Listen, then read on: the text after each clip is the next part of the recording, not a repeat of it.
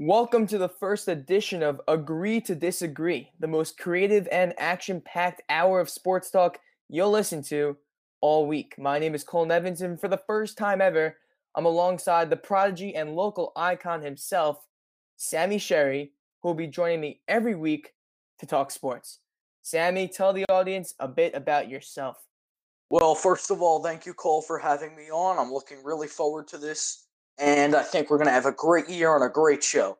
So, as you said, I'm Samuel Sherry. I am a 16-year-old sophomore in Syosset. I go to Syosset High School, and I'm a huge Charger Yankee, unfortunately, the Knicks, and a Ranger fan. And I love sports, and I'm ready to get into it. Yeah, one of the few Chargers fans you'll ever find in the entire world. So anyway, on this special Monday episode, we're going to first discuss the NBA Finals in Week 5 of the NFL season, and then introduce our awesome weekly segments, which will be a staple of every show throughout this year, including sports stocks, hot takes, a mailbag, and the best games of the upcoming week in sports. So if you want to skip to a specific segment, people are always on a time schedule these days, check out the episode's description where the timestamps for each part of the show are listed for your benefit. So before we start, we'd like to inform everyone that starting this Friday, Sammy and I will be starting our live radio show from 4 to 5 p.m. Eastern every Friday on WKWZ 88.5 FM, which is Syosset High School's very own live radio station. So if you want to listen on another device and not the old school way on radio, I'll be dropping the link to the show on Friday on my Twitter page at Colon Sports and maybe even my Instagram page as well. And the show will be posted to this podcast on Friday night if you're not able to listen to it live during the day on Friday. So with all that being said, let's get into the meat and potatoes of this episode. The opening headline, which we will start with every single week. We will start the show with the latest and greatest in whatever happened in sports the day prior. We all know what's coming here. NBA Finals. The Los Angeles Lakers, led by LeBron James, brought home another one to Staples Center, to Laker Nation. So, instead of going in and talking about the generic GOAT conversation like every other mainstream station today, we're going to spice it up a bit. First question is, where does this finals run rank in LeBron's overall legacy? Well, Cole, I think this is second in his legacy. I know he had a great year, some hardship with the pandemic, but that Cleveland championship, that was special. Bringing it back to the land. In over 60 years, Cleveland had not won a championship, and LeBron James, their savior, he was the one who was supposed to bring it back to the land, and he did. He achieved after all the hardship, the drive, after LeBron leaving, the burning of the jerseys. He did it. He delivered his promise and brought a championship back to the land. This year, he did have Anthony Davis and a great Lakers team who did phenomenal things, but I got to go with that Cleveland team. That Cleveland team has a special place in every NBA fan's heart. Yeah, and just like the MVP award, these finals runs are really driven by storylines, unfortunately. And sometimes people forget about the teams and the actual physical basketball journey that it took. And we'll get into this in a bit, and how I don't want to hear any BS about how this was a cupcake run for LeBron, because it was far from it. But you can't argue that beating that 73-9 Warriors team, the greatest regular season team of all time, and taking them down in a 3-1 comeback, I really don't know how you can top that, Sammy. I completely agree. I couldn't agree more. That team was supposed to be the best team ever. They were talking smack to the Bulls on Twitter and social media, and it came back to bite them. LeBron James had something to say about that. Yeah, and don't even underrate that storyline as well. I think I downplayed a little bit myself. I mean, winning one back for your hometown, the team that you left before, you go to Miami, you come back to Cleveland, and you win them a title. Well, I mean, look, this one in Los Angeles is incredible with the whole storyline of Kobe Bryant's death and the pandemic and playing in the bubble. and winning a title within 2 years, and all the people that said he just went to LA to be a movie star and to live his life. But, winning one for your hometown, if I was able to win one for my Knicks, I mean, nothing would be able to beat that for me. So, moving on, staying on the topic of Los Angeles Lakers, the sidekick to LeBron, who deserves almost just as much credit as him, Anthony Davis, had an unbelievable final series as well as a playoff run. So, Sammy, start us off here. Well, I Talk mean, about, Cole, I don't know yeah, if I would call him a sidekick. I mean, Anthony Davis, he's no sidekick. I mean, a sidekick isn't arguably the best power forward in this time. I mean, he's a top 10 player in the NBA right now, undoubtedly. you say top 10, you could argue top 5. You can, but top 10 is conservative. It's conservative, but look, this guy just help them win a title, and you're talking him up right now. I mean, in my eyes, he's still the sidekick because you have a polarizing guy like LeBron James. He's always going to be the number one and the alpha of this team until his years start to really dwindle down, and who knows when that will happen, if that will ever happen. But Anthony Davis made a strong case to be a top 5 player in the NBA. And look, I mean, even the guy across the court from him, Jimmy Butler, made a strong case to be in the top 10 where you talked about Anthony Davis. I think we can, even though we weren't supposed to talk about Jimmy Butler right here, why don't we discuss both of those right now? Where do you see Anthony Davis and Jimmy Butler right now in terms of this, regularly talked about an iconic top 5 and top 10 in the NBA conversation? Well, obviously, Anthony Davis had a great year. He helped LeBron. He made LeBron better. LeBron made him better. They played off each other, as I said, phenomenally. Arguably better than Scottie and Jordan played off each other. Because when you look at the positions, LeBron led the league in assists with AD at big men. He never had that great big man. Yes, I know he had Chris Bosh and Kevin Love, but those guys on the defensive end weren't what AD was. They can't switch onto guards, especially in the modern era, what AD can do. You could say he was the second best player this year. Obviously, there was no Curry, no KD, but Jimmy Butler, I would say he had a great finals run. But overall, when you look at his whole season and his whole career, I don't know if you could put him in that top 10 upper echelon of players. He's a great player. I just don't think he's a superstar. I think he's a star, but I don't think you could win with Jimmy Butler as your primary option. Maybe your number 2, even your number 3 would be great suited, but not your number 1 option. I can agree with that final part, speaking about how you probably can't win a finals with him as your first option. But I think it's fair to call him a superstar based on those finals performances. I mean, what did he have, a 40-point triple double? Was that what it was? I mean, that is unbelievable. And I think even more than his talent on the court, this guy, after years and years of people calling him this dramatic crybaby who does all this stuff off the court, and he comes in and leads this extremely young and, just inexperienced Heat squad to the finals and brings this Lakers team to 6 games. You can't discount the leadership that Jimmy Butler had on this team. And in his first season, just showed every quality that you'd want in the best player on your team. I'm ready to talk about Jimmy Butler as a top 10 player in the NBA. I mean, I guess we'll just have to agree to disagree on this one, Cole. That's the The name of the first game of here. many. Yes, First the of many. first of many. Just for all our viewers here, I mean, this is the reason, the inspiration behind the show name of Agree to Disagree.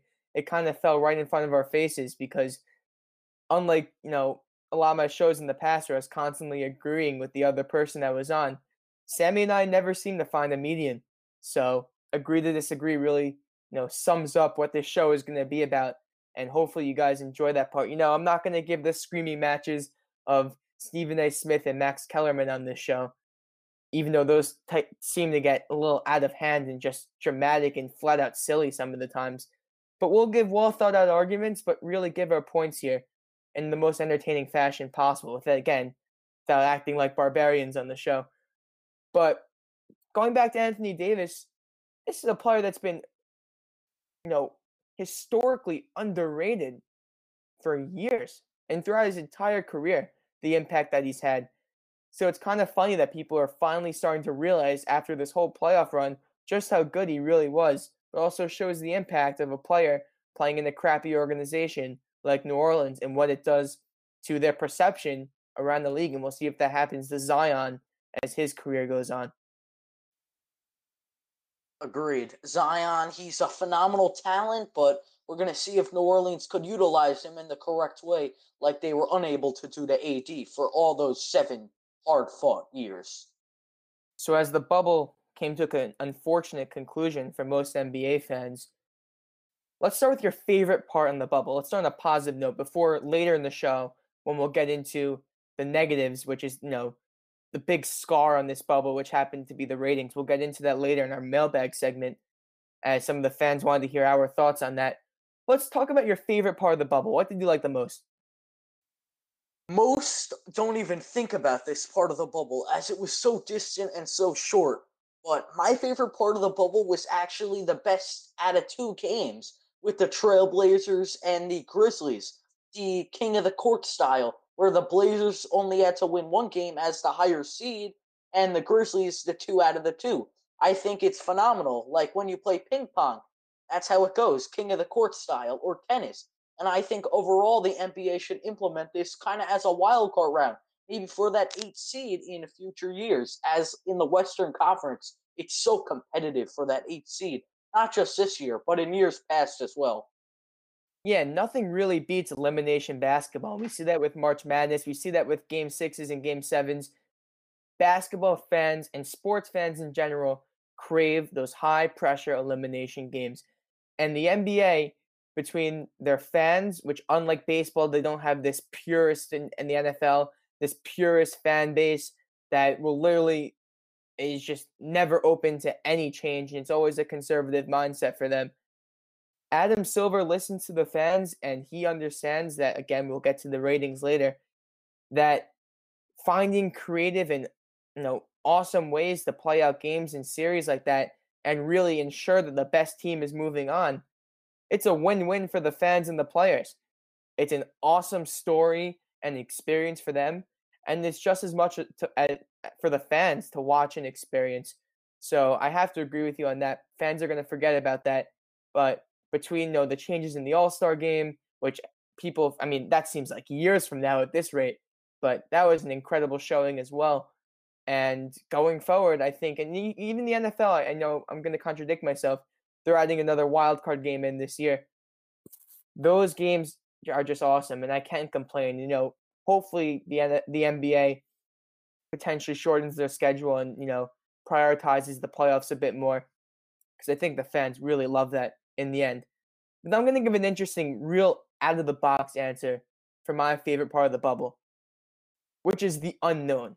And the unknown is what happened behind the scenes in those beginning stage hotels. The NBA is built off of off the court drama and relationships in the inner circles between players. I am unbelievably curious, and I would pay so much money to find out what happened behind the scenes at those hotels where these players, just like athletes, and I'm sure we have a lot of kids listening to this podcast, and a lot of you guys can relate to being young athletes and going to tournaments as a kid and staying in the hotel as other teams and, becoming friends with kids from other schools and other clubs. The relationship that's built between players from other teams and they have respect for each other and how that carries over time when you're able to potentially switch your team or club. Look, the NBA, I am just so excited to see what unfolds and what relationships carry over from this bubble into real life when it comes to tampering in free agency, which we haven't had to talk about in a long time. But this offseason slowly approaching on us, or quickly approaching, because it's starting up soon. And I think a lot of what happened in the bubble might be bursted soon. Well, going back to Adam Silver, your point about him, he is the most innovative owner. Maybe not as innovative as David Stern, but he's definitely willing to take risk and listen to the fans, as you said. And we're going to see what he does about this tampering situation. Because if LeBron James calls Giannis Antetokounmpo and says, "Hey, you want to come to the Lakers?" It's perfectly fine. But if Magic Johnson does it, or Rob Pelinka does it, or anybody associated with the Lakers organization, management-wise, it's not okay. But is there really a difference? Because people make arguments like, is LeBron James just the owner's spokesperson per se with all these players? And he probably is. LeBron James and Rich Paul can control the NBA landscape. They got AD to LA, and they could get anybody to LA. Yeah, I don't know about Giannis to LA. I think that might be a little bit, too much of an exaggeration, but I get your point in terms of, you know, the crazy things that could unfold from the relationships that are built in this bubble. And these players are staying together, and you have to think about behind the scenes, these guys aren't going back to their families every day and their regularly scheduled activities. They're stuck in this hotel room or this hotel in general, this big bubble, and they have all the time in the world to interact with those other players. So, based on what we saw, who knows what can unfold from it. So, we're going to wrap up our NBA segment with this last question right here. Let's give a quick rapid fire answer. Your final four picks for the 2020-21 NBA season. Who is going to be competing in the conference titles? All right, Cole. So a lot of people are going to disagree with these takes. They're a tad radical. But the Lakers, they're the obvious pick to make it back to the conference finals. But I think they're going to be met by the future.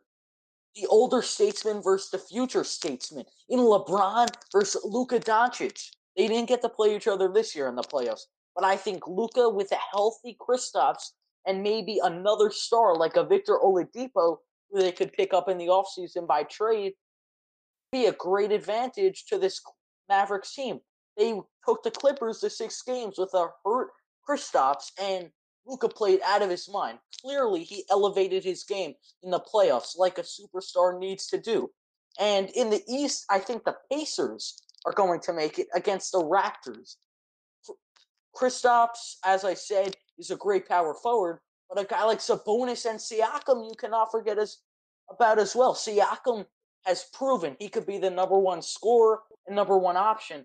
They have to sign Fred VanVleet to a new deal, but if they do that, I think the Raptors could be a force to be reckoned with a championship experienced roster, with an older statesman, Kyle Lowry, but Nick Nurse at the end of the day has proven he can get it done.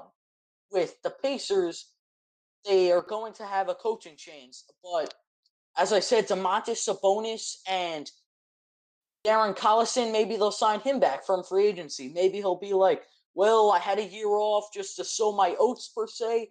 Maybe I'll come back to Indiana. It was a great place for my career. I had a lot of production here. Could play with a guy like Malcolm Brogdon, who's great from the free throw line and a great shooter. And overall, they got Miles Turner in the paint, who they could use as trade bait to acquire another star or use for their roster. Yeah, that's going to be another common theme on this show. Sammy giving radical answers to questions where I'm going to give some, I wouldn't say a boring answer, but, an interesting in my terms.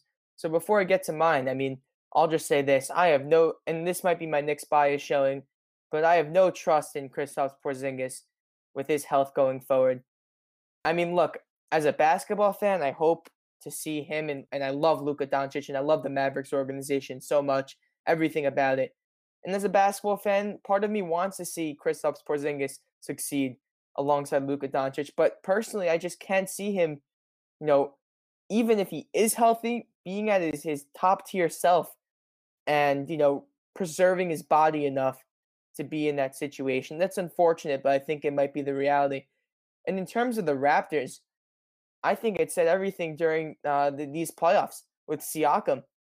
He should have been the big piece, and he was the biggest letdown that we saw besides Paul George, arguably even worse. So I have no trust in them going forward compared to what you have. Well, I disagree. Siakam did have not the greatest of showings, but I think that's going to give him the motivation to come back even stronger. He was a late first round pick from Cameroon. All the odds have been stacked against him in his life to even get to this point, which is why I think he's going to work hard in the gym.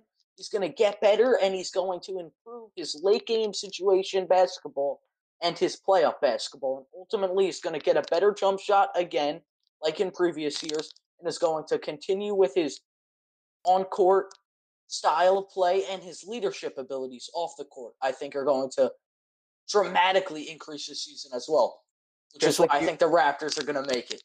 Just like what you were talking about earlier, I just can't see Siakam being a first option on a team that makes a long run in the playoffs. But going on to my picks, as I mentioned earlier, you guys aren't going to like this. East, I think the Celtics and Heat meet up again. And in the West, I think the Lakers and Nuggets meet up again. Yes, I know it's boring and the NBA is about parity and all the fun stuff. But I think these teams between the Celtics, Heat, and Nuggets, all extremely similar. Well managed, young, fun, flashy, so much potential. And between all three of them, they want to come back next year and, show themselves out after being stumped. All three of them. Sammy, quickly.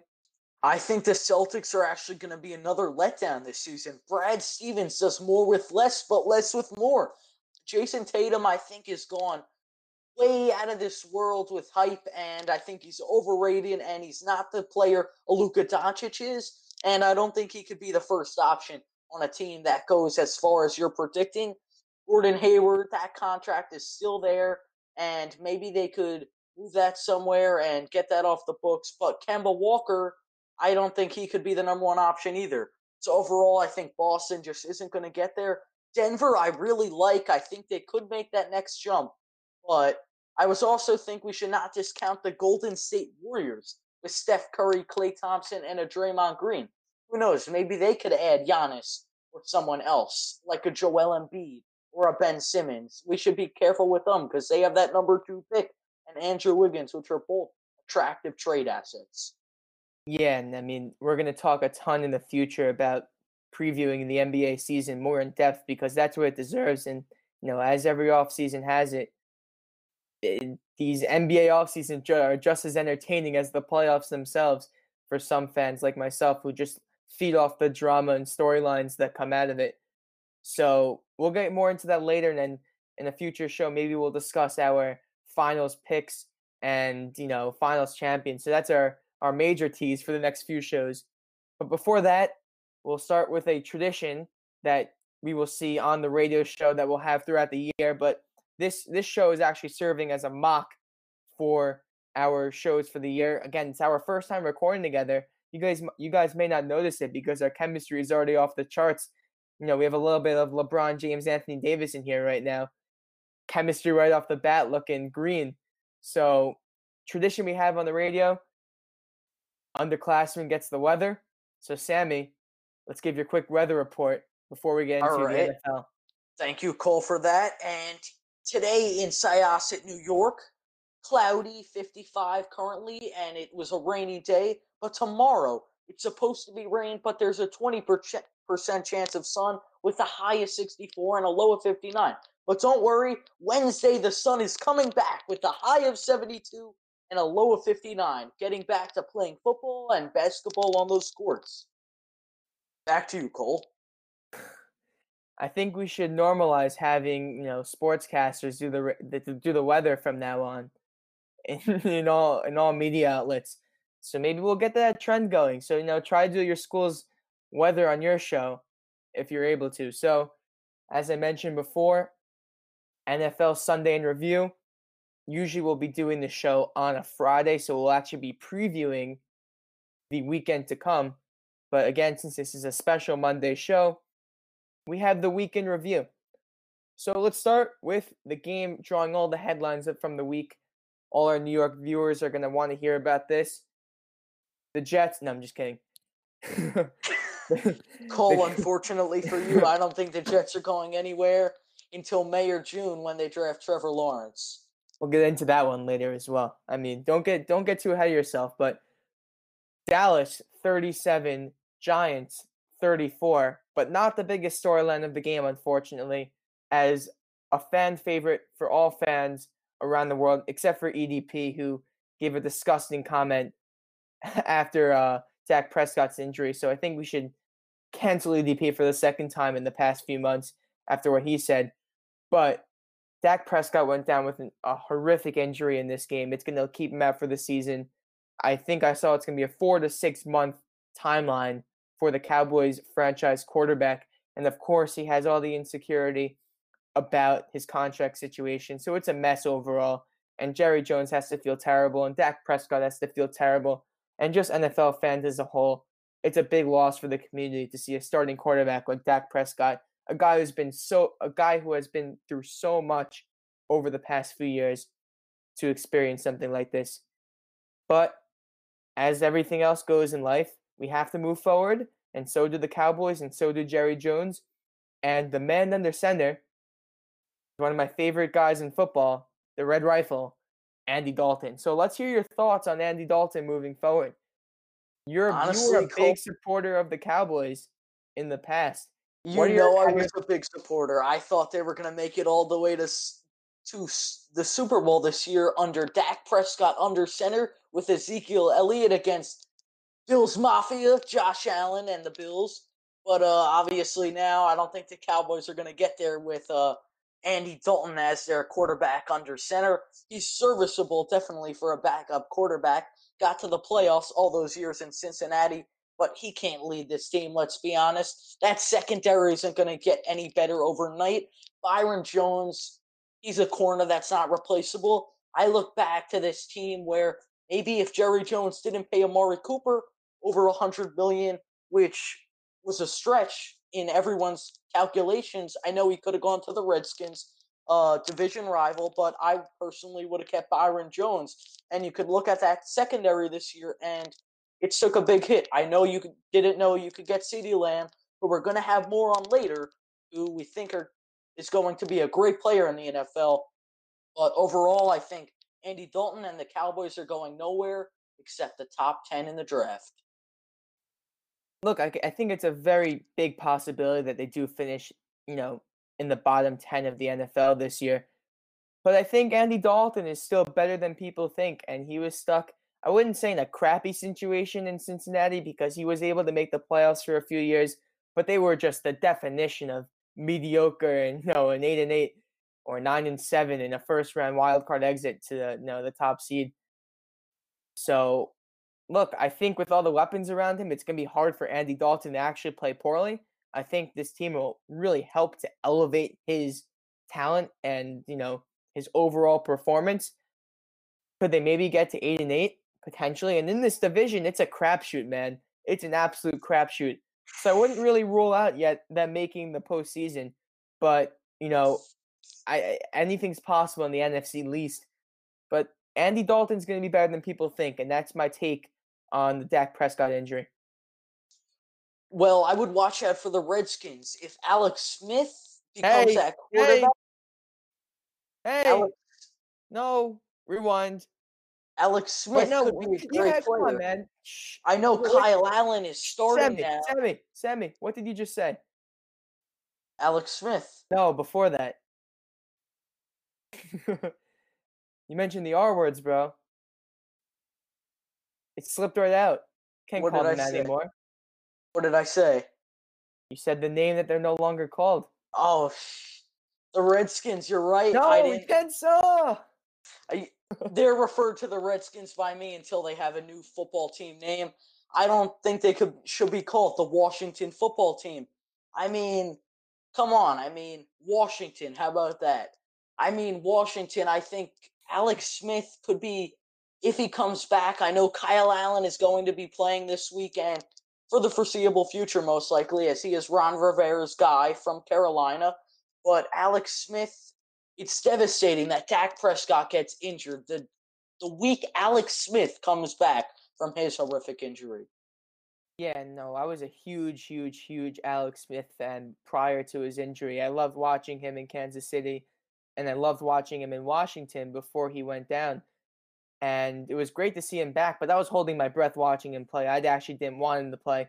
Maybe take a few snaps, get a standing ovation, but I was just frightened out of my shoes to watch Alex Smith take snaps and Aaron Donald coming down the middle on him. I mean, how can that not put you on the edge of your seat, freaking out, biting your nails? But, you I know, mean, I wouldn't want Aaron Donald coming after me. yeah, regardless. Two-time Defensive Player of the Year award. Maybe make it 3 this season. But in terms of Washington, look, everyone's talking about Kyle Allen, which is, Ron Rivera's guy from Carolina. But it's Kyle Allen. Come on, let's hold our horses here. This is I think we'll get into Dwayne Haskins later, and I have a bold take about him. And I'm going to go on a little bit of a rant. That's in our hot takes in stock section. But oh my, yeah, with Kyle Allen, I mean, this is not a guy that I can see winning a ton of games for Washington this year.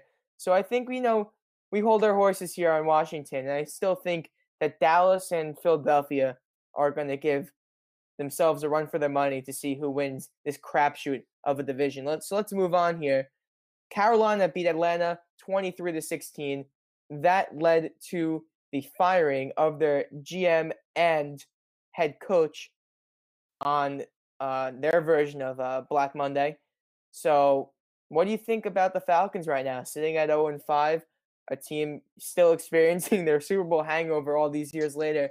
Matt Ryan is looking, worse than he's ever in his entire career. Just spilled all out.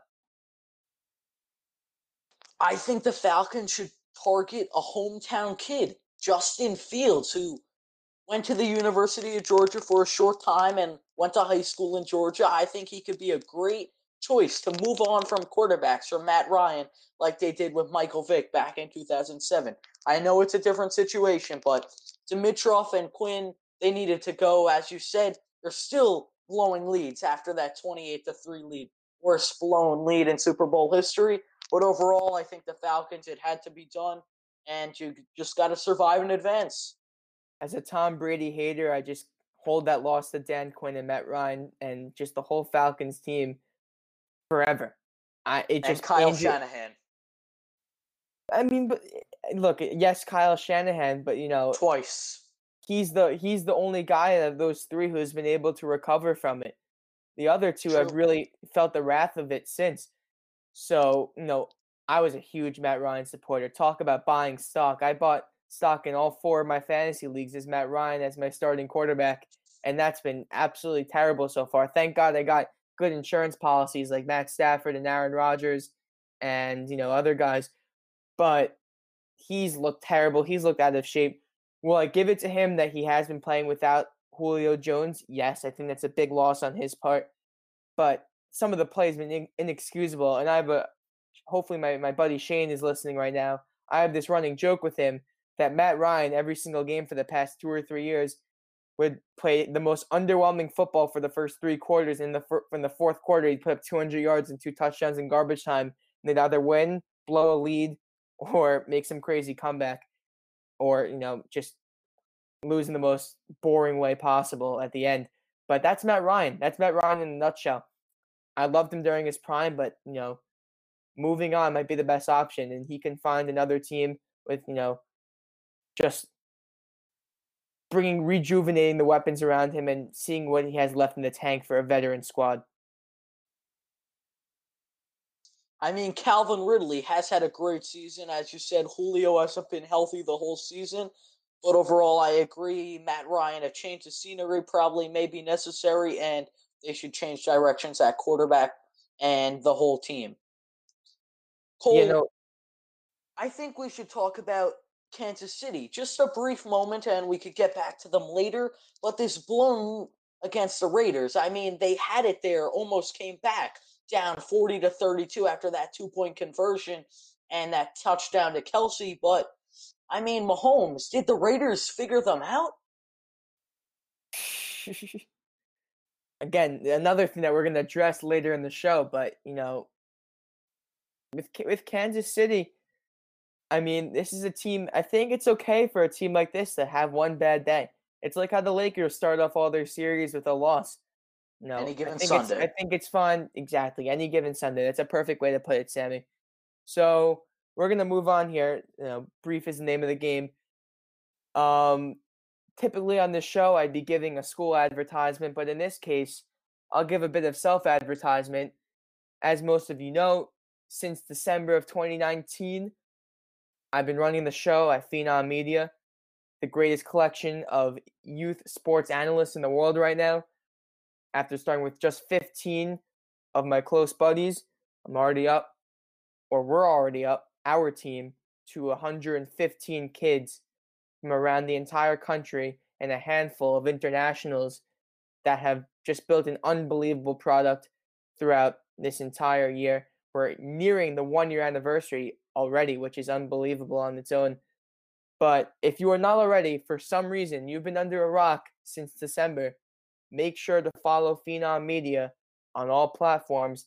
Instagram for daily debates and rankings and opinions. Our Twitter page for a ton of creative content, memes, upcoming games, in-game highlights, in-game opinions. The website, constant, amazing written content, something that you can't find much more today from kids in the industry, and a soon-to-be podcast network, a creative TikTok network with amazing 1-minute videos that really put a lot into a nutshell, and a budding YouTube channel where everything is really going to come to fruition as we start to transition in the coming months. So if you're not following Phenom Media, just search it up on any platform and enjoy the incredible content that these kids are putting together in the most revolutionary sports media product out there. So, fun segment that we're going to start right now. Again, a weekly staple of our show, sports stocks, buying, selling, and shorting. We're going to give one for each. Sammy's a big actual stocks guy himself, so I'll let you start off here. Who are you buying, who are you selling, and who are you shorting in all of sports right now? Well, Cole, in football right now, I am buying Brian Flores and the Miami Dolphins. Ryan Fitzmagic and the Miami Dolphins are doing great things. Last year, they miraculously got 5 wins with that team, adding Byron Jones plus others in this offseason. And everybody is still wondering, when will we see Tua Tagovailoa? Maybe we will see him on the new time against Justin Herbert and the Chargers on November 15th. Maybe we will see him sooner. Maybe we will see him next season. But this Miami Dolphins team hasn't been impressing, and I think Patrick Mahomes still owes them a nice bottle of scotch from them beating the Patriots in Week 17 last year and him getting that first-round bye. So, Patty Mahomes, you've recently came into some money, so I think you owe Brian Flores and the Miami Dolphins a nice, sweet bottle of champagne and scotch. You know what? Send them a whole company, honestly. You could probably buy it. Look, man, your analogies amaze me every single time I talk to you. You got an old soul, man. It's unbelievable. But hopefully, just always reminds me of when Cincinnati beat who they beat to get in the Buffalo in the playoffs. Was it Baltimore they beat? I don't believe. No, I believe. Who No, they I beat? believe Baltimore beat Cincy 1 year to. No. Andy Dalton had that No, one Baltimore touchdown. beat Cincy 1 year so New England would get a bye, though. Not that. No, I'm talking about a few years ago. Cincinnati scored on that last miracle play to get Buffalo into their first postseason. Who was that I against? vaguely remember. Was that I against believe. Baltimore? Was that the year Buffalo was with Marone when they went Tyrod 10-6? With Tyrod Taylor. Oh, with Tyrod Taylor when they didn't they start Justin Peterman though in the playoffs against the Chargers that year? With Nathan Peterman? Yeah. Yeah. Worst quarterback ever. Nathan I'm Peterman. I'm pretty sure. I can't believe I'm blanking out right now. I believe it was Baltimore, but we'll have to fact check that later. We will. All right, so on to my Daniel, not Nathan. He's so bad. I mean, worst quarterback in the history of the NFL. I'm sorry. He's pathetic. He threw something like 5-6 interceptions against the Chargers. Me being a Charger fan, that was a great day for me, but obviously fantasy football was over. So back to you, Cole. So I know I'm buying. We'll shift to the college football landscape right now. I'll try not to shed my bias right now, but all I've been hearing is this praise for the new starting quarterback of the Michigan Wolverines, a guy who forced Dylan McCaffrey to transfer, Joe Milton. A guy who I don't think is going to come in and become some Heisman starter and then Heisman contender off the bat. But this is the first guy that Jim Harbaugh, the QB guru mastermind himself, was able to come in and handpick to be on his Wolverines roster. He hasn't had that yet in his tenure. People constantly forget that when they go and they give him crap about all the good that he's done so far in Ann Arbor. And yes, it's obviously not enough, but you can't discount what he's done so far for this Wolverines, turning the whole program around. But Joe Milton is a guy that I could see coming in this year and turning around the culture of this Wolverines. Wait, Cole, when was the last time they beat Ohio State? I'm drawing a blank. I forget. I'll let you answer that for me. Wait, I can't remember. Can you remind me? So moving on from that, we're not going to talk about that just right. Actually, you know what? The last time we beat Ohio State, 2016, because we did win that game. JT was short. And if we won that game, this is one of my theories. I need to make some kind of video about this and do some extensive research because this gets me riled up, man. This gets me absolutely fired up every time I talk about that. Because A, we should have won that game. We were robbed by the refs because JT can't leave the game in the officials' hands. It was a fourth down, and they stopped him, and then they showed that he was clearly not over the line. So I don't understand how that's leaving in the officials' hands. Regardless, they win that game. Michigan goes to the college football playoff. Are they winning that playoff? No. That changes the whole dynamic of the program around. Harbaugh doesn't get the crap that he gets from the media. And other people, you can never beat Ohio State, blah, blah, blah, blah.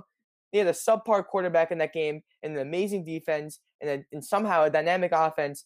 And they won that game on the road against Ohio State. I don't care what you say. It happened. And that would have changed the entire program around. The entire program. But that one stupid call changed it all. And I can only imagine the shift in recruiting and respect that the Michigan Wolverines would have had if they won that game. And hopefully, in a year as crazy as 2020, I'll try not to get my hopes up because maybe it's one of the few things that won't change in 2020. But having Joe Milton step in this year and next year, and then, oh my God, and J.J. McCarthy, the IMG Academy quarterback product coming in soon, makes me happy as a Michigan Wolverines fan myself. So buy stock on Joe Milton. He's going to be a beast this year and next year as well. Well, Cole, who are you selling then? If you're buying, where are you getting this cash? Who am I selling? We're going to shift all the way back to the National Football League, the big boys. The team that I'm selling are the 4-1 Bears, the most overrated team in football. I agree. I have been a guy that I'll speak about Nick Foles because everyone knows the story about Mitch Trubisky. He sucks. Let's be simple here. Nick Foles is a guy that ever since in Philly, I'm a huge Carson Wentz guy, and I'll continue to be until you give him the right offensive line and the right receivers to work with, because he was also robbed. Speaking of being robbed, of an MVP in that 1 year where he tore his ACL. He 100% should have won the MVP. He should have won it. I agree, but since that injury hasn't been the same. Another example of how one fluky moment could change storylines for years to come. If he wins the MVP that season, the respect level for Carson Wentz is at another level if he wins the MVP award. And I still think that they could have won, and they probably would have won the Super Bowl, or at least made the Super Bowl, if Wentz continued to play. Considering that Nick Foles, the guy who was sitting on the bench the entire year, was able to lead an unbelievable Eagles squad all the way to the Super Bowl. So if Carson Wentz never gets hurt, I think it's one of the biggest what-ifs in modern sports history right now. I mean, I can only imagine how much would have changed. But going back to Nick Foles, the topic of this discussion, besides that one run of him being a system quarterback with Philadelphia, he's been dreadful. He has been dreadful. And he must have been, I don't know what he was feeling during that playoff run. I guess he's a primetime player, a guy who steps up in the right situations. As we did see on Thursday night, he was able to step up. He did at the end of the day play Case Keenum in the conference finals. I mean, at the end of the day, it is Case Keenum. I mean, I could probably beat Case Keenum. No, it's Tom Brady's second kryptonite behind Mark Sanchez. Something about bad quarterbacks beating Tom Brady in big games. Nick Foles and Mark Sanchez 2-0 in those big games themselves. But just Nick Foles doesn't do it for me. It's a quarterback-driven league. I think the offense is extremely stagnant. The defense is good, but I wouldn't. I mean, maybe you can call them great, but they're not, top tier of the NFL right now. They're a very fluky 4-1 team, and I pretty much guarantee that, you know, they have a nice schedule coming up. But if I was going to be bold right here, I would sell stock on them because if they are going to make the playoffs, they're going to get destroyed if they just eke in because of the landscape of the NFL being very top heavy, very weak on the bottom. They might be able to get into the playoffs, but the Bears are not a good team. Let's not kid ourselves. Sorry, Big Cat, for talking poorly about your Bears, but it's not looking good for team up in Chicago. Cole, I'm selling Aaron Judge. I am a Yankee fan through and through. I love my Yankees. I have a picture of Yankee Stadium in my background here and on my wall. I love the Yankees, but Aaron Judge, he's too brittle and he keeps getting hurt. He's 6'6", 6'7". An average human can't really do what he can do. A 6'6", 6'7" individual can't run this fast and jump this high. It's just not realistic. And the injuries keep piling up and piling up. The same thing with Stanton. And you're not going to be able to get rid of Stanton with that huge contract. So why not get rid of Judge? I wouldn't re-sign him. He's going to be 30 when he hits free agency, and I would instead build around Gleyber Torres and instead trade Aaron Judge, accumulate some more pitching, bring the farm back to fruition so you have some leverage in midseason deals, and trade Aaron Judge and continue to have an outfield of Clint Frazier, Aaron Hicks, Giancarlo Stanton at DH sometimes in the outfield, and Brett Gardner switching in with Giancarlo Stanton. Look, I know my Yankees knowledge is not adequate with yours, but I just absolutely love, even as a Mets fan, watching Aaron Judge and Giancarlo Stanton play the game of baseball and hit the baseball. It's just art to watch. It's beautiful. And it's one of those things where, Judge is still so early in his career that I think you're just, again, hold your horses. I don't think it's time to give up on him yet. And Stanton, look, I know a lot of these injuries have been kind of fluky and some of them have been legit, but this is a Yankees team that there's just so much star power on this team. I just don't think it's time to just give up on them yet. Are they built kind of like this regular season powerhouse team? For sure. But, come playoff time, obviously you guys have seen same old every year, just like how us Mets fans have seen a different The kind of same in the regular season. right? It's changing. There's a new Mets team this year. The whole Mets history is now in the past. We have a new team coming next year with Stevie Cohen coming in. But I don't think it's time to just give up on Aaron Judge yet.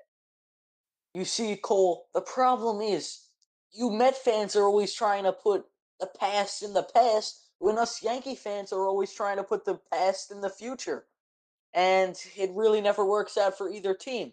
Either team has won in over a decade. The Yankees haven't won since 2009 and the Mets since 1986. But overall, Aaron Judge is arguably the most marketable player in baseball, even more than Mike Trout. As Aaron Judge, he's on the Pepsi commercials. You see him on your TV every night. This 6'7" giant. But overall, on the field, I think you got to trade Aaron Judge. All right, and to end off this segment, who are you shorting? I'm going back to the NFL and the Steel City. I am shorting the Pittsburgh Steelers. Their defense is phenomenal. Mika Fitzpatrick arguably could have been the Defensive Player of the Year last year. Devin Bush out of your very own Michigan, I love. But overall, I think the Browns are going to come to play under Kevin Stefanski. I did not like the hire at first, but I have been very impressed with him and the way he has buckled up this team. Baker threw a lot of picks yesterday and was not very accurate, but Kareem Hunt has shown that what he could do, like what he did on the Kansas City Chiefs with this resurgence after Nick Chubb's injury. Odell did not have the game he did last week. There's something about under that star. But overall, I think the Browns are going to beat the Steelers, and this undefeated Steelers team is going to be defeated and not make the playoffs. Wow. I don't know, but then I think I actually kind of like that creative prediction of Cleveland beating Pittsburgh. I like that. but I think I really am a believer in this new generation, in this not I wouldn't say generation, this new version of Ben Roethlisberger and this rejuvenated Steelers team. And I've always been a big Ben fan. I never thought he was going to be able to turn it around after that injury, but somehow, some way, he turned his life around and he turned his game around, and he found a way to bring himself back to the level that he was at before. Even if it is somewhat of a shell of himself, it's still good enough to get things done for the Steelers squad. I think they're going to be a force to be reckoned with down the road. But that's realistic that I can see Cleveland beating them. I think that's a nice prediction. But someone who I'm shorting, even though he's already on the ground right now, but I'm going to short him even more, is Dwayne Haskins. Listen, Are you shorting him to the AFL then, or what? I mean, he's pretty already much, the third pretty, QB. pretty much. I think Dwayne Haskins had all this, for some reason, had this hype out of Ohio State and then in the NFL with Washington. And I think Dwayne Haskins is never going to be able to recover from what happened in Washington. I think between his attitude towards the game, his work ethic, his poor knowledge of the game, his poor skill set, his poor ability to move around, everything about him is just an absolute thumbs down. And I think it's only going to go somehow down from here for Dwayne Haskins. I think he's a career backup, and who knows how much longer he'll be in the league for. Bull, I completely agree with you. It sounds like you're already sending them to the pink sheets over there, but to the penny stocks. But I think Dwayne Haskins, I'm sure there's some Michigan, Ohio State bias in that. But I agree. I never was a fan of him. 1 year starter coming out of Ohio State, and I'll never forget when he got his first win against the Carolina Panthers. How unprofessional he was. And I know Ron Rivera is a great coach, buttons up his team, but I think Dwayne Haskins isn't his guy and never will be. And I agree with you. He's going to the pink sheets. So that's going to do it for a really fun edition of Sports Stocks, where we buy, sell, and short teams and players in sports. So before we move on to our hot takes and our mailbag, just a reminder for those who skipped the intro, every single week, Fridays, 4 to 5, live on air, Sammy and I agree to disagree. The greatest sports talk show that you'll listen to every week. Make sure you tune in, enjoy. We love to always thank Syosset High School, all the hardworking men and women there, especially in the station, that We make it happen. appreciate it. That make it happen for the students, and we're blessed to have a station there, unlike pretty much every other school across the country. And We are privileged, yes. we're gonna We take thank full all the staff. yeah, it's almost 50-year anniversary of our radio station going to be next year. So in this 49th year of WKWZ, we're going to take full advantage of it, even in a pandemic year. And we're so excited to get started there. So that's this coming Friday, Sammy and I on air live, not recorded, but live for the first time. So moving on, hot takes. Staying with the topic of hot, let's make them little quick takes too and get this pace moving. Let's start off with you, Sammy. All right. I think the Seahawks, who, Cole, I know Russell Wilson was your preseason MVP. I know Josh Allen was mine. And Russell Wilson, he has been proving you like a genius, Cole. What could I say? He threw for 5 touchdowns in his first 2 games. I mean, you can't do much better than that. People are talking about him now as the best quarterback in football, even better than Mahomes. But those people, I think, should take it down a notch. But here's a hot take for you. The Seattle Seahawks will be the first team since the 2009 Broncos and the 2009 Giants to start 5-0 and miss the playoffs.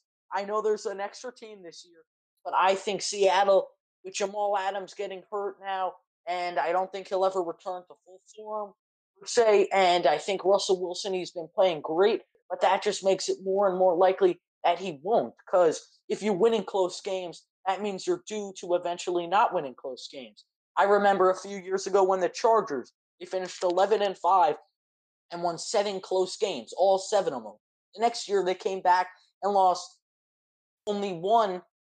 They lost 6 out of the 5 game. They lost 5 out of the 6 games in close one possession games. They only won one of them. So I think the Seahawks' luck is about to turn for the worse. Look, as big of a Russell Wilson supporter I am, I agree to you to an extent because I do think that they're going to have an early playoff exit. I think they're going to make it. I think it's a little bit ridiculous or maybe a little bit too hot to say they're going to miss the playoffs after starting this well. And they're a I team. have even No, hotter. listen. I know you definitely have even hotter. I always give this term when I'm playing on my teams and I'm watching my teams, even though my teams all suck. Great teams are able to win in crappy games, and this Seahawks team is the epitome of that. They're able to win in all these terrible games, and they end up on top in the end. I just can't see them making a Super Bowl run though. I just don't think they're a complete enough team, and the defense is just absolutely atrocious up there in Seattle. So for my hot take, I'm gonna do a hotter, and hottest. So my first hot take it to the world football landscape. Manchester United's manager Ole Gunnar Solskjaer, I think he is sacked by 2021, even though he should have been sacked well before. And I'll give you, Sammy, you don't follow the sport at all, but it's okay because most people around in this country don't. So I'll give you an example of what happened. Football Americano. He's a he was a former player for Manchester United, a legend at the club, well respected. He comes in after we fire our manager. Sacked is the proper term that we use, across the pond. But he comes in as the new interim manager, and they ended up winning a few miraculous games in a quick stretch, and they kind of overreacted and they gave him a multi-year deal to stay as the manager of the club. And despite coming in third place last year in the Premier League, Ole has just been absolutely underwhelming with this team. And I don't think he's built to be a manager with the big boys in the world football landscape. So I think that he should be sacked, and they should be looking at a guy like Mauricio Pochettino, the former Tottenham manager, to take over at Old Trafford. Well, Cole, obviously I'm not as knowledgeable about this topic as you, but more in a general landscape, I could give the opinion that people do this in everything. They clearly were winning and they did an emotional hire. Emotionally, they were up and they hired them. People do that all the time with our stocks. People emotionally sell, people emotionally buy. Sports in the US do that as well. It happens in everything and everywhere. And it seems like this is just another instance of that. That's a perfect way to put it. So let's hear from you. What's your hotter take? All right, this you're gonna be unbelievable and astonished how this isn't even my hottest take. But CeeDee Lamb, yes, 88 on the Dallas Cowboys is going to be a Hall of Famer. Book your schedule. People, in 20 years, you will be going to Canton, Ohio to see CeeDee Lamb and his Hall of Fame induction. I think CeeDee Lamb is the next great 88. Tony Dorsett, Dez Bryant, Michael Irvin, great receivers before him on the Dallas Cowboys as number 88, and he will be great as well. I love what CeeDee Lamb has been doing this year, even before the season, since he came out of Oklahoma. I have been so high on him, and I think he's going to be a future Hall of Famer. Bold words by a bold man. That's a great way to put it again. While it might be a little early to call him a future Hall of Famer, I agree with the talent level that he has. I think he's going to be a superstar in this league for years to come. He's shown every sign of it. He has confidence. He has the ability to make space against defenders. I love what I've been seeing from the Oklahoma product to start the season. I think he's going to be a huge help for Andy Dalton as the season goes on. So my hot take is kind of based on this week. And we mentioned earlier that we're going to give a little talk about Darnold Lawrence. So I'll get into more of an explanation another time. Hopefully we'll save it for the episode that Adam Gase gets fired. Or maybe we'll save it for a radio show on Friday if we have some time. But look, it's a whole other story on itself. I can talk about this for hours about the Jets quarterback dilemma. But I think when we give up on Sam Darnold, I wouldn't say give up. When we're forced to take Trevor Lawrence instead at number 1, when we inevitably go 0-16. I give you one win. I give you one win. My hot take is that Sam Darnold is the starting quarterback for the San Francisco 49ers to start the 2021 NFL season. He would have an absolute field day with Kyle Shanahan. An absolute field day. I want to see it happen. I want to see him get out of New York because that kid deserves all the best, and we're just gonna give him the worst here in New York or East Rutherford, if you want to say, one Jets drive. For the kid's sake, please get him out of here and get him to somewhere where he has stability. And I think San Francisco would be an unbelievably good spot. I was never too high on Jimmy G. And look, while he was serviceable enough, I think, and look, I'm actually not overreacting to that game against Miami. I think it was a poor performance. We can't, take away from that. And maybe the decision to bench him was a little bit fluky, but in the end, I mean, Jimmy Garoppolo is not the guy that can get it done for a 49ers team that needs to win now with the core that they've built with the smaller contracts that they still have. So if they're able to shut off Garoppolo's contract somehow or sign Darnold to a cheap deal on a prove-it deal off of a trade from the Jets, I think he'd be an unbelievable fit in San Francisco.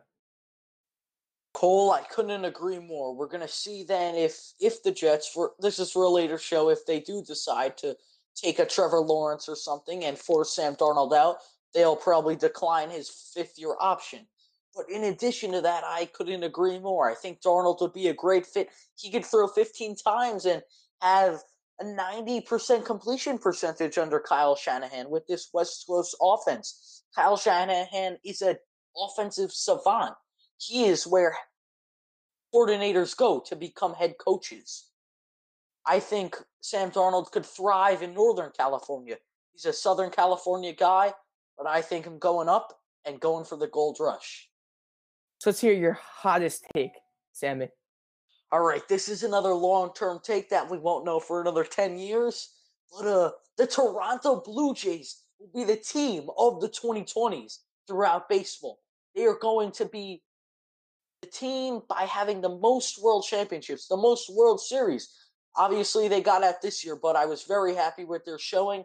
I actually thought they would make the playoffs from the beginning of the season, even before the expanded playoffs. And I'm a huge fan of Calvin Biggio, his father, Hall of Famer, obviously, and I think he's a great second baseman as well. I love Bo Bichette.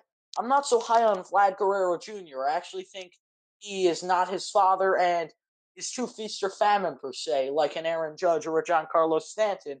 But overall, I think that Blue Jays team, they could keep building in the future, and I could see them being like the San Francisco Giants were in this decade, team of the 2020s. I like it. Team with a great foundation, seems to have good management. They have everything in their favor. I think Toronto has a very bright future for the coming decade. And my last one, which we might not even know for, it could be a few years, it could be many years to come. I think LeBron James hits 6 NBA championships by the end of his career. I think potentially he wins one next year with Anthony Davis. I think he might win another one down the road. Who knows? Maybe he'll hit 7.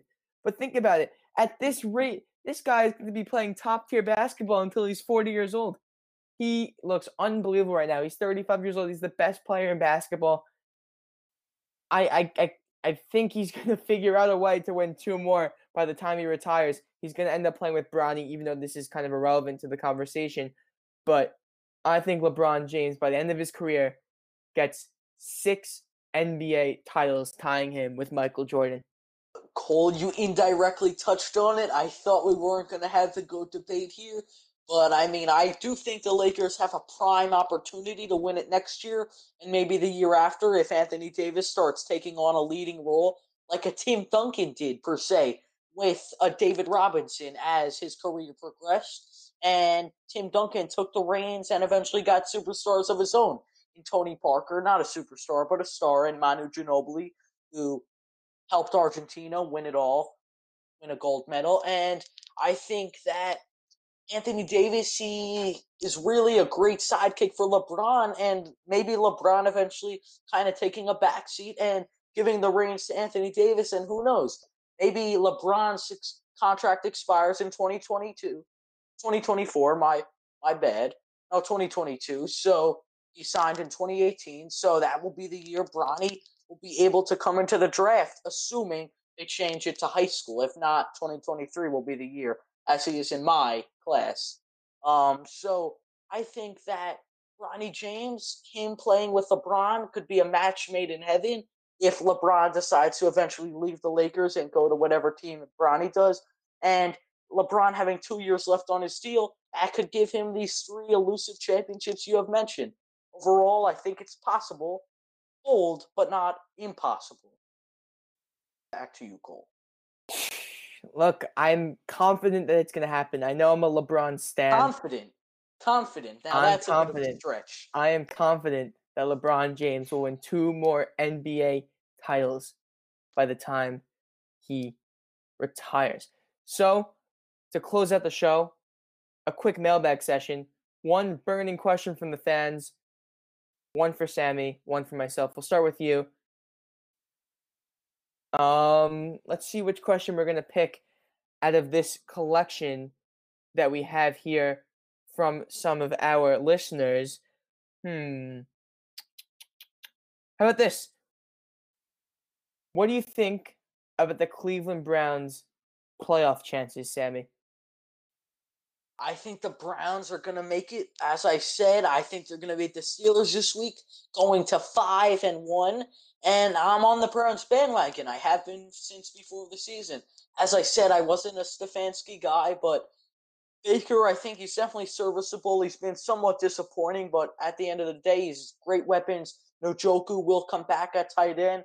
I'm a big fan of his, has been since he was drafted out of the first round, out of the U. And I would say the Browns, they have Myles Garrett, who that contract is already paying off. They bet on him with his incident last year, gave him the bag, and he is definitely paying them back in the form of hitting the quarterback. Olivier Vernon on the opposite side of him has been playing great as well. Yesterday, very underrated game. Didn't necessarily have sacks, but was definitely getting in the backfield. Sheldon Richardson was hobbling a little, but great inside between those two. And Denzel Ward in the secondary, a young corner. Overall, I think the Browns are going to make the playoffs, and we should keep an eye on them with Nick Chubb maybe coming back and Kareem Hunt. If not, I think we should keep an eye on them to maybe.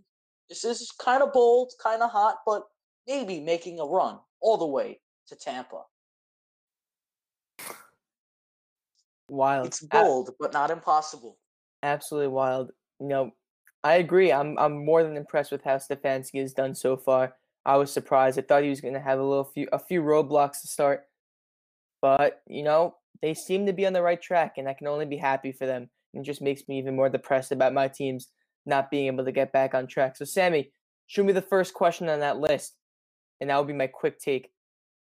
All right, Cole. So, do you think, from Noah here, we have this question from Noah, do you think the NBA viewership is declining? Why is it declining? This finals had clearly much less viewership than previous finals. When you look at the Jazz versus the Bulls in ancient times right now, shined on the last dance in back-to-back years, in 97, 98. Why are the NBA viewership down? Why? Is it because LeBron and the Lakers? Do people just not have interest in LeBron? No interest in Jimmy Butler? What is the reason, Cole? Happy you mentioned The Last Dance because I almost completely forgot to mention on that show about just a quick note. Not going to get too in depth into this, but people forget that LeBron James had to sit through watching all 10 episodes of that documentary. You're right, I forgot. Before he had to make this run. And oh my God, all they did is talk about how Jordan found himself motivation. You want motivation? You watch the ghost that you've been competing against your entire career, and you watch people and just talk and praise him for months about this amazing documentary that he produced himself. LeBron wants a better documentary when he's older about his illustrious career, when he has 6 championship rings. But going back to the NBA viewership, I'm gonna give my honest answer here. Politics, not in the equation. Maybe they lose a few viewers who are like, oh, I'm not watching because of politics. Like, all right, screw them. I mean, that can't be too many people in the equation. And look, there's also a lot of people talking about, the illegal streams. Yes, I'm sure that has a little bit of an impact on it as well when you're looking in the grand scheme of things. Fair point. But overall, I mean, I think it hurt having them play in the bubble. But again, it's a makeshift product. They made the most out of it. if I'm Adam Silver, you have your core group of fans, and also they also didn't have the viewers from China all year. That's a big thing as well. I don't know if that factored into the overall equation what people were talking about, but China did have a 1-year ban from their viewers watching the National Basketball Association. But overall, look, people love parody, people love elimination games. As we talked about before, there's creative ways to create content in the NBA, and they'll figure out a way to get back on track. But I think getting back into the regular norm of things will help this league tremendously. But Cole, in 1997 and 1998, did China really watch the NBA Finals? I'm sure they did, but not at the scale they would be now. So that finals had over 35 million viewers. So when you look at it that way, this finals didn't even have 10. Well, actually, So I forgot the most important point is that they actually were in an unfortunate situation. Forgot to mention this. They were competing against every other sport at the same time. it's definitely a fair point. People forget to put that in the equation. There was so much going on. You have people watching literally every single sport on throughout the summer, and also being out and about. Safely for the most part. But in the end, I think just the mix of all these equations and the fact that they put a makeshift product together, I think they should be giving themselves a pat on the back, and not dwelling over the fact that the ratings were down a little bit. And look, they have their core group of fans. They have superstars that drive the league. They're in great hands for the future. The game is constantly growing internationally. I would not lose sleep over this if I'm Adam Silver and the NBA. And literally, so quickly, before we end this show, let's give some games to watch for this week. My top 3 this week, going back to the world football landscape. For all our Jewish followers out there, Israel and Slovakia are playing Wednesday at 2:45. Going same day on 2:45 on Wednesday, Croatia and France. And also at the same time, 2:45 on Wednesday, Italy and the Netherlands, in an action-packed day of football on an international landscape. Sammy, what are we watching for this week, man? All right. Well, tomorrow I would be watching Clayton Kershaw pitching against the Atlanta Braves. He was dominant in his first start of the whole postseason. And Clayton Kershaw, obviously, he has had his playoff demises in the past and the ghosts of his past. But Randy Johnson eventually in 2001 got over the hump and won it all. And we'll see if Clayton Kershaw could capture that elusive World Series ring that he has been coveting for so long now, as his dominance since 2011 has been otherworldly. And obviously, he's not at the peak and he's not there that he once was, but we'll see if he could win against the Atlanta Braves and continue his legacy. I would also on Monday night, which was supposed to be this Thursday night game, but this week there will be no Thursday night game because of the Titans outbreaks. The Bills Titans game got pushed till tomorrow, Tuesday, which means the Bills and the Chiefs could not play Thursday night. So that Bills Chiefs game is now going to be next Monday. And this is Josh Allen, Bills Mafia. Think he's going to be the MVP. I'm sticking with the pick. He's proven me great already. And Patrick Mahomes, he had some doubters this week. He's had some backlash, and he's probably going to come back even stronger with more motivation. The $500 million man, we'll see what he can do. Yeah, we'll talk about this one on Friday. We got not a lot to finish up on that show. A lot of unfinished business from today on this Monday edition of Agree to Disagree. So that's going to do it for today. Make sure to check out the podcast description, and this goes for every show. Since this one ran a little long, luckily we had the luxury of not being on a time limit as we are on the radio station, because we got music shows, awesome music shows directly after us. But we were able to go a little bit longer on this one and, kind of get everything out and squeeze it in at the end. But make sure to check out the podcast description, time segments for every single part of this incredible show. Just a click of the button, click the time, and you can listen to it. So make sure, again, to catch us this coming Friday and every Friday throughout the year from 4 to 5 p.m. Eastern on WKWZ 88.5 Syosset High School's FM radio station. Putting the link on my Twitter. And check every Friday for that podcast and the radio show, the recording, after it's done. Sammy, final thoughts before we go? Cole, we may agree to disagree, but at least we agree on that. We have to disagree that LeBron will not be getting to 6 championships, but at least we agree that we're going to have to disagree in this scenario. To be continued. So that's all we have for today. I'm Cole Indeed. Nevins. That was the Sammy Sherry, and we will see you on Friday for another action-packed edition of Agreed to Disagree, your new favorite sports talk show.